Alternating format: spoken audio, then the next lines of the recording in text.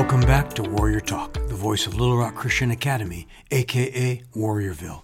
This is Gary Arnold, your host and your head of school. Every week we want to grab about 10 minutes of your time to share an insight on school, education, parenting, and building community in the grace and truth of Jesus. Well, we're 2 or 3 weeks into this pandemic isolation, and I'd like to talk about something other than COVID-19. Does that surprise you? I just would like to talk going into Passion Week. I'd like to talk about Easter and the pivotal nature of the three things. He's the way, the truth, and the life. You know, as pivotal and fundamental as Christmas is, Easter is the crown jewel of our faith. No Easter, no faith. In fact, Paul writes in 1 Corinthians chapter 15, and if Christ has not been raised, your faith is futile. Your faith is in vain, and you are still in your sins. If in Christ we have hope in this life only, we are of all people to be most pitied. But, in fact, Christ has been raised from the dead, and that makes all the difference in all the world.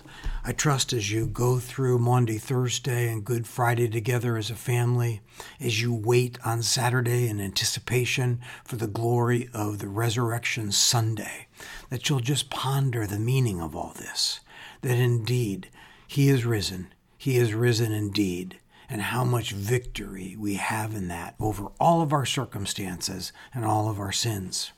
So on that note, I just wanted to go back to a poll that was administered by Lifeway Research and Ligonier Ministries about a year ago, and it's entitled Our Favorite Heresies.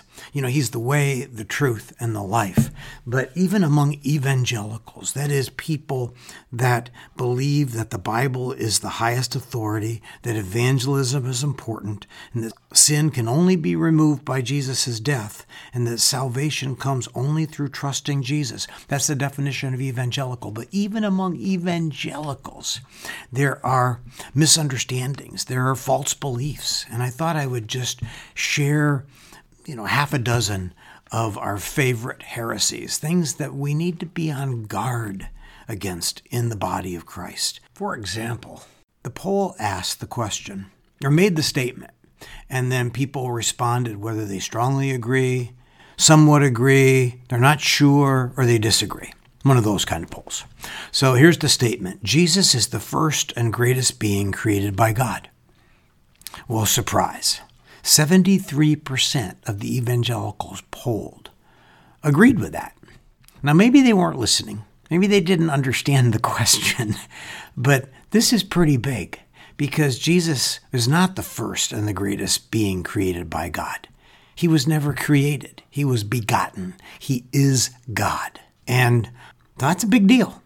And that's what we call more than a misunderstanding. It's a mistruth to think that Jesus is anything but God Himself. Second favorite heresy amongst evangelicals. The Holy Spirit is a force, not a personal being. Now, 46% of those polled agreed with that statement. In other words, they see the Holy Spirit as a force, an impersonal force, and not a person. Not a person like God the Father and God the Son. So that misunderstanding or that mistruth, distortion of the Trinity is really damaging because the Holy Spirit lives in us and knows us intimately as a person. Third favorite heresy. Everyone sins a little, but most people are good by nature. Guess the percentage of people that strongly agree with that and somewhat agree with that. Strongly agree, 28%. Somewhat agree, 25%. So that's over 50% of the evangelical church believing that people are good by nature. And we talked about that in some of our parenting podcasts, that's the wrong way. That's it's more than a slippery slope. It's like a false destination. The Bible says that all have sinned. All of our righteousness is but rags. And our nature is corrupted by the sin of Adam.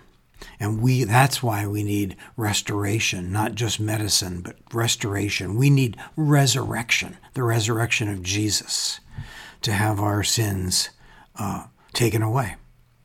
Okay, fourth favorite heresy. God accepts the worship of all religions, including Christianity, Judaism, and Islam. 38% strongly agree with that. 14% somewhat agree with that. Almost half the church. Jesus makes it very clear when Thomas asks, "How can we know the way?" And Jesus said to him, "I am the way, the truth, and the life." Here's the next sentence. "No one comes to the Father except through me," except through Jesus. There's one way, and his name is Jesus. The next heresy, God will always reward faith with material blessings. Oh, I'm saddened to see that 32% of evangelicals strongly agree with that statement. Another 14% somewhat agree. Worshiping alone or with one's family is a way to replace church. 21% strongly agree, 20% somewhat agree. Now, in our pandemic shelter in place, we have no choice. We've got Zoom, we've got virtual church, and I know that most of you are tapped into such a source. But as the pandemic recedes and the call to reassemble as a body in one place with others comes to bear, accept the invitation and drop the habit of staying home, worshiping alone, or just with one's family. We need each other. All right. We're almost done, but I wanted to just do, 4 more that are, it's tending in the right direction. And on these statements, more evangelicals are orthodox and believe the truth than are being led astray. But religious belief is a matter of personal opinion. It's not about objective truth. 19% strongly agree with that. The Bible contains helpful accounts of ancient myths, but it's not literally true.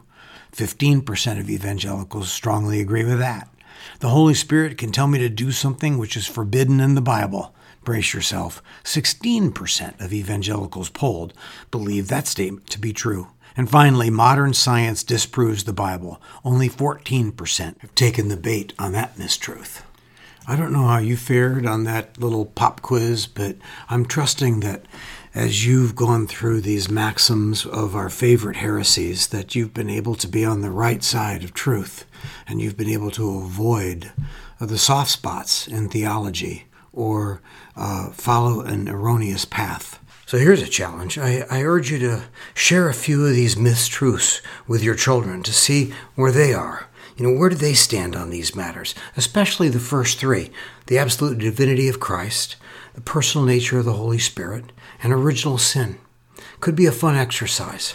I also want to say, as we enter Passion Week and the Easter celebration, is that this pandemic provides us a great opportunity to take a real close personal inventory on our relationship with the Lord. It's a time to retreat with Him and look into your soul to see where you stand in relationship to God the Father, God the Son, and God the Holy Spirit. I just pray that you'll use this solitude during the pandemic isolation, and as we enter into Passion Week, as we approach Easter, pull back some time just to examine the health of your soul, to take your spiritual temperature.